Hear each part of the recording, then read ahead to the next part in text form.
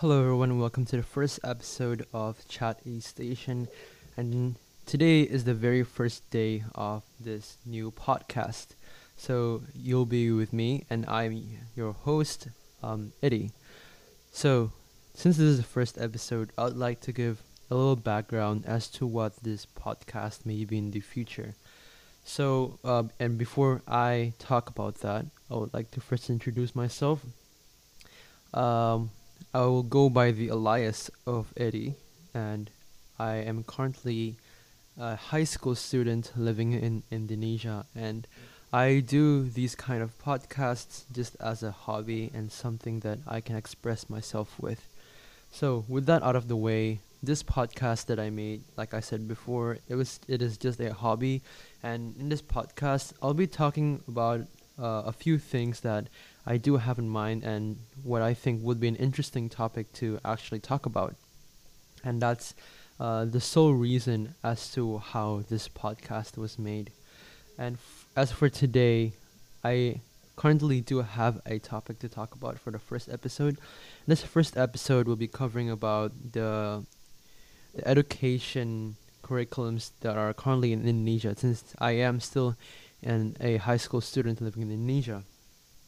So, as of right now, I'm still in junior high school, but I have experienced both IB curriculum, that's for international schools, and the national curriculum for Indonesia currently. So, what I want to talk about these two curriculums is basically to compare them, and I would want to give my first impression of these curriculums that are in Indonesia and those two that I have experienced. So, first off, since I was a child, I was in an international school. Um, the international school, of course, was guided with the IB curriculum that went along with it, and I have been in that school until the end of my middle school years. And now I have moved to another private school in Indonesia that goes with the national curriculum. So, as for my IB curriculum experience, the IB curriculum is actually more to practical activities.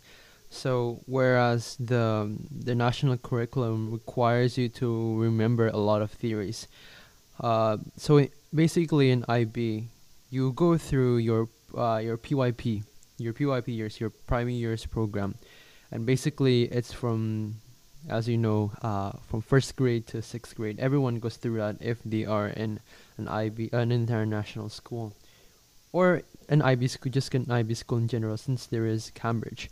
So the one I'm going to is an IB school. So basically, what I went through in those PYP years was there was a lot of group projects. It was more to practical learning and practical exams instead. Um, and those years were actually very. It was really. I had a lot of fun in my PYP years. It was really interesting, and how the study actually circles around having to go outside the classroom and do things by ourselves. Um, and that is actually a really good way, I think, for at least the younger generation, so that they can explore the world around our environment, and not always having to learn about theories and not knowing how to apply these theories to the surroundings. That's for PYP, and basically at the end of your PYP years, specifically on sixth grade, you will do another like a last group project, and I forgot what it was called. It was like a PYP project. Yes, your PYP project, and basically in that PYP project, you create one last project, and you're grouped randomly with three other people, if I'm not mistaken. I don't know if that applies to other students, but from my experience, I had four people in my team, including me myself. And what you had to do, or what I had to do, was that I had to pick a topic that was chosen by the teachers. So I had to pick a topic, and whoever chose that topic as well uh, is is categorized in one group with me. So then I would then become teammates with these other three people. And for me at that time, I chose environmental protection because I didn't know what else was interesting for me. I was still a very naive kid, and I didn't know that much. So I chose environmental protection because that seemed quite easy. And then I was grouped with these other three people, and basically what we had to do was like plan out service actions that would then bring contribution to the community and surrounding the topic of environmental protection. So that was basically what we had to do. And then we planned things out. We went to a non-profit organization to basically contribute to the community, and that non-profit organization was selling merchandises, and the money from that merchandise, from those merchandise, actually went to donating to other organizations that protect our environment, basically in Indonesia. And the profit organization we went to was actually called Walhi, WALHI, and it had a panda symbol of sort of, and they have their own environment. They have their own kind of like place where they protect certain animals, and I'm pretty sure it was a panda as well. And that panda was actually their symbol because it was symbolic to them, as it's the panda they're protecting right now. It's still there, and they're taking good care of those pandas. Um, so yeah, that's about PYP. And after you go through PYP, you'll go through MYP, your middle years program. And in those years, you transition a lot from PYP because there was a lot of new things that you had to do. Now, in my MYP years, it was actually harder for me to kind of fit in, because then you would get a lot of tasks. Your workload is like massive. I'm not even kidding. There's a whole lot of tasks, and it was quite hard for me to catch up, as I was a kid who likes to spend his free time just, you know, your typical kid things, watching YouTube, play video games. Video games is a topic for another episode, but we'll talk about that later. And yeah, so basically, as a kid who really likes to do his thing, doing homeworks is not really was not in my favor. I didn't really like to do homeworks, and in my MYP years, I actually took an ECA, extracurricular activities, and I was quite busy. I was very busy, and I had so little free time that I just didn't know what to do. I went crazy. So basically, in my MYP years, I was introduced to a new program, and that program was called ManageBack. And basically, what you do with this ManageBack website, well, a lot of schools use these kind of organizing websites, and basically, it's like a platform where students and teachers can interact. And when the teachers want to give out homeworks, or they want to remind you of a task, or they want to give you an upcoming test next week, you can know that by opening the ManageBack platform, the ManageBack website. And that was basically what was pressuring me a lot, because when you get so many tasks, they kind of pile up on your calendar. So like in one day you can have like 3 tasks, and the other another 3 tasks, and in another there's like an exam or anything like that. It just kind of pressures you a lot, and that's why I say NYP years are hard to transition to, because then the workload would like really spike up. And that was what was really hard for me, and probably a lot of students and a lot of my friends as well. So NYP years was very different.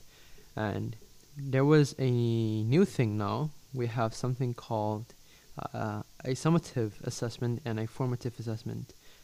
I didn't know that summatives and formatives were actually existed in 4IP. Maybe it was just me who didn't notice it, but to me it was new. So yeah, we're going to talk about that anyway. So basically, the first thing first, a formative assessment is kind of like a quiz, like a daily kind of quiz or a weekly kind of quiz. Depends on your teachers. And basically these formative assessments, you do them, and there's a couple of them. So like the teachers will then average the total of these formative scores, and then it would be piled up into your report card. And these weren't the problem. These formatives, you just gotta learn a few things, because it's just a few subtopics to learn about, and you do them in school, and that's done. That's about it for formative. But for summative, that's where the problem comes in. So summatives are actually, well, your exams for a certain topic. So when you're done with a certain topic, you get these summatives. And sometimes, like I said before, this IB curriculum focuses more on practical exams. So like, for example, if you're learning science, then you will have more of a science experiment as your summative or your exam, rather than a written test. And I rarely get written tests from my science class. It was mostly just group projects or a bunch of science experiments that I have to do. But of course, there are written tests. It's just more to practical exams. That's what makes this IB thing special. Um, Other than that, in MYP, um, it was just a whole new experience. And another thing that was new for me, when I was in 8th grade, year after I entered my MYP years, there was a new system called moving classes. And it was actually a shock to me, because maybe other students in other countries may have this kind of system where you go to other classes for different lessons. But it was new for us Indonesian students to have to move classes. It was somehow better than just staying in one class, not moving a lot. So that was one additional thing that it was okay. It made school not so boring, because then you can talk with your friends while you go to class, and that's what you rarely get when studying. So that's pretty much it for IB, and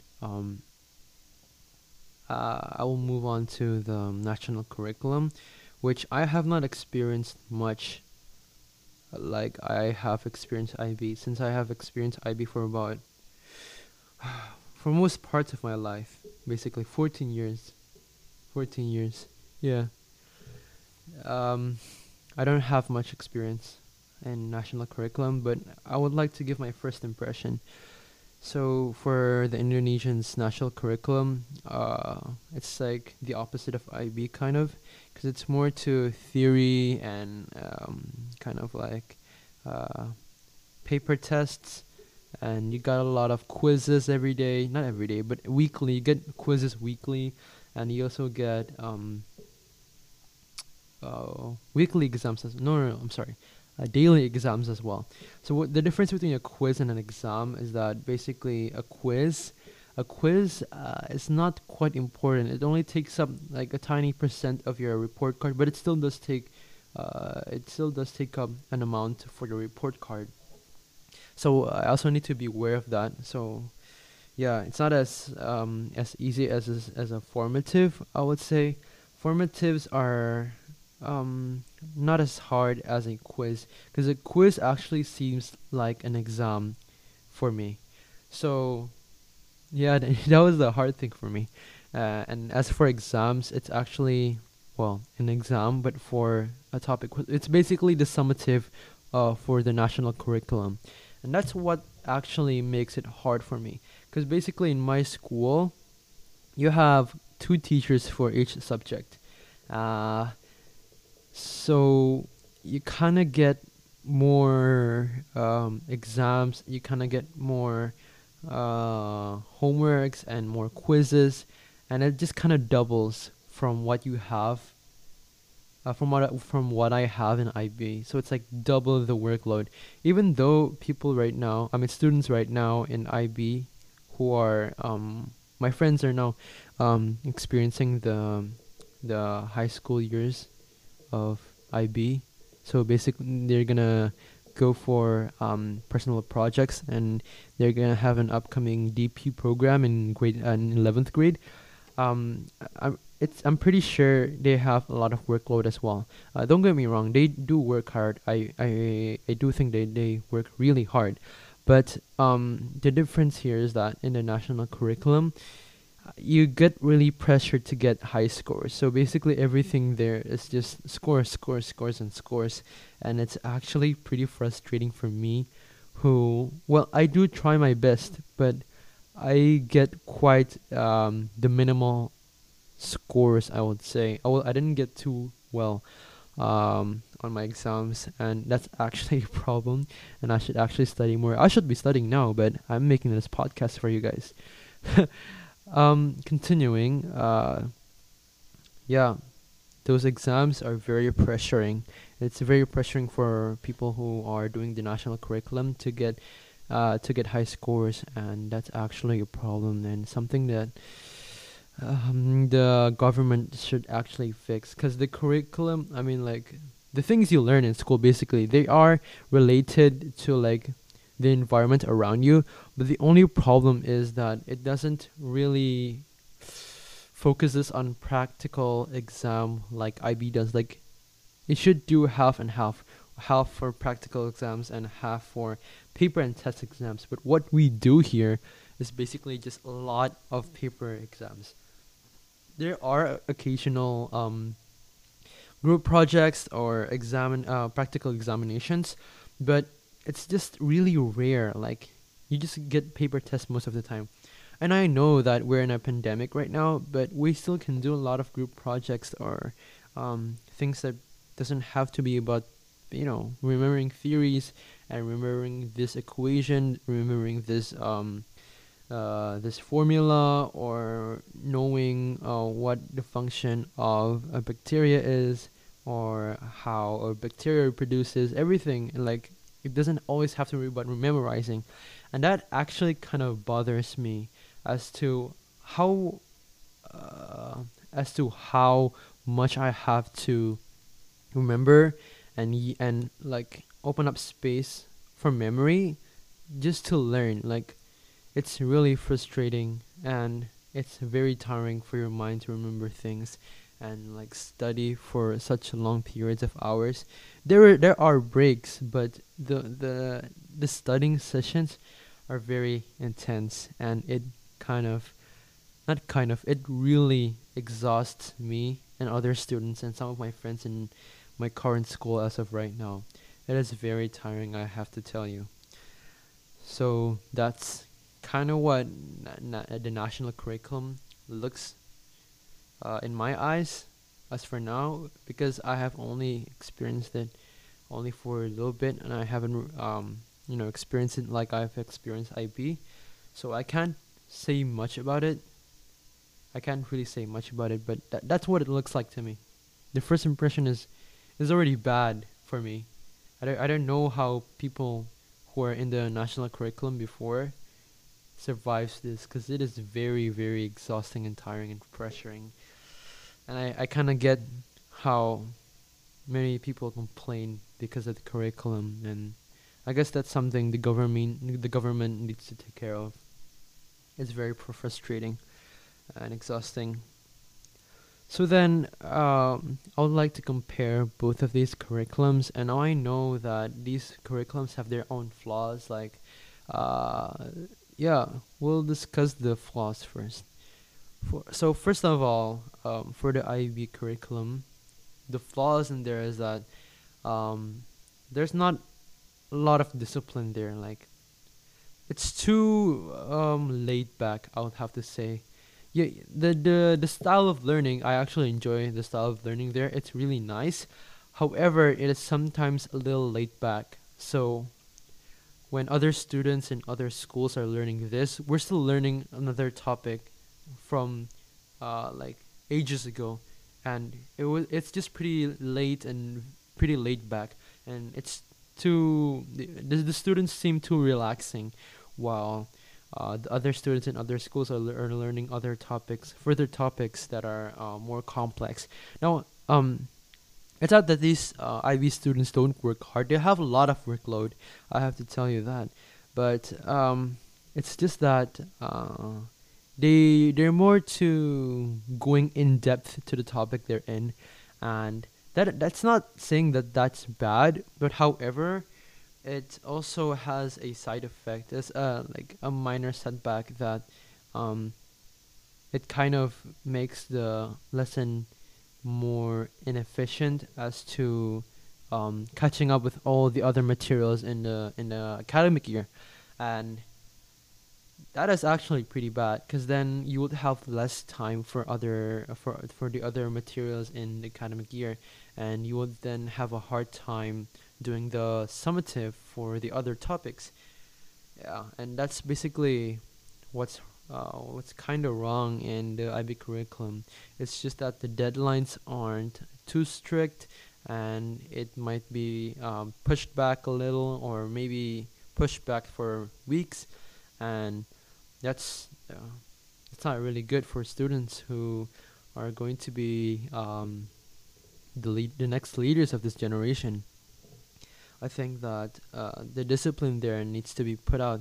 The discipline needs to jump out in them, and I think that's really important.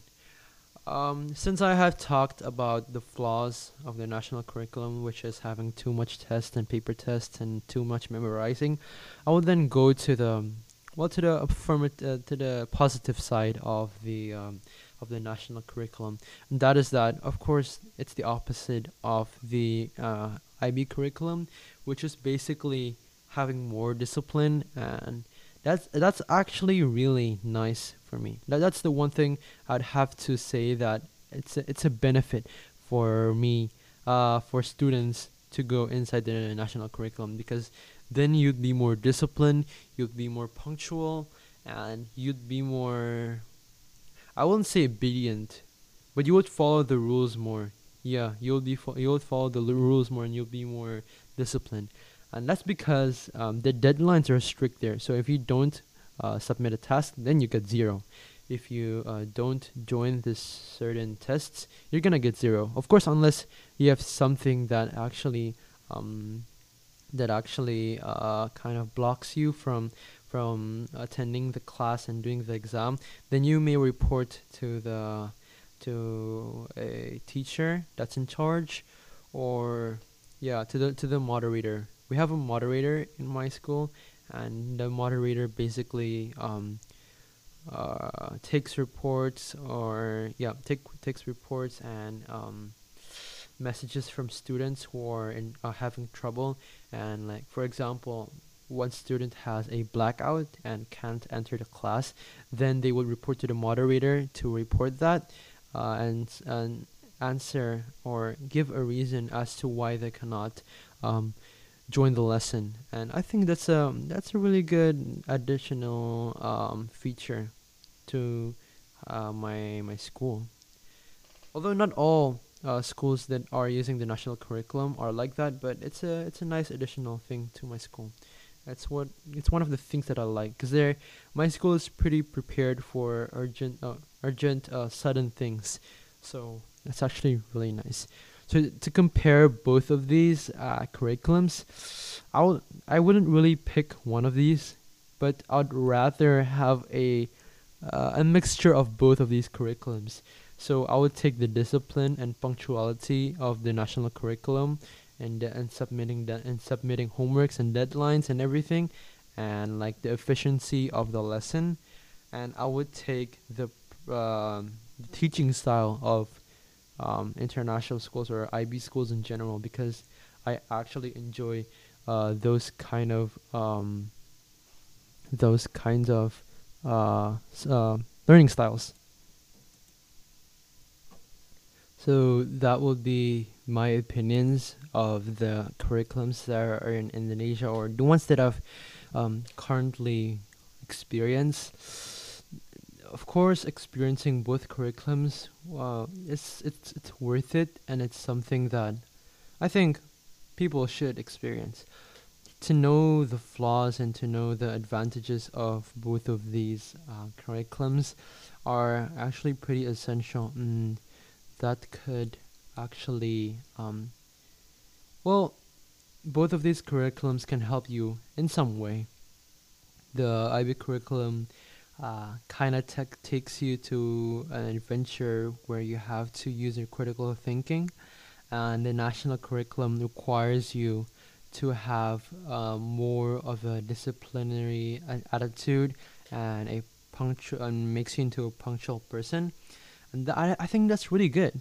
That's really good. Both of these curriculums are really great, but of course they have their own flaws, and we need to talk about them. Of course, it's not something that I can, or we can ignore as students. Of course, as a student myself, it's it's quite a pleasure to experience both of these curriculums with all of their um, with all of their benefits that I can gain from them.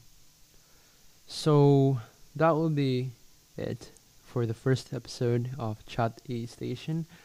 And please do bear in mind that I am a very, very um, new podcaster. I have not done podcasting, but since quarantine started, I don't really have anything to do. Of course, except schoolwork, but I don't really have much time to do my hobbies. Well, my hobbies, they're not exactly something I would do when I'm learning. So I would then try to find a hobby in which it is beneficial and something that I actually enjoy, and this is what I like to do. I like speaking about topics that are interesting, and this would be what I would be doing as I'm doing school and doing my homeworks and continuing life in quarantine in general, basically. Of course, until the schools open up and someone finds the vaccine and we all get out of quarantine and do our own thing. I really can't wait for that day and just to meet my friends and join school. Of course, the national curriculum that I currently don't really enjoy due to the learning style, I hope to enjoy when I come to school physically, because then I can actually ask the teacher questions more clearly. Because of course, there's a lot of major issues in having classes online. Which one of them is, of course, the internet connection for the teachers. I have okay internet connection. I can still watch YouTube and do my online classes. Of course, that is not what I do. I'm not saying that's what I do, but just to give a picture of how good my internet is, I have good internet connection, but it's just, of course, the teachers sometimes they have a rather bad internet connection, and the delayed audio that goes through my Google Meet class is quite a problem.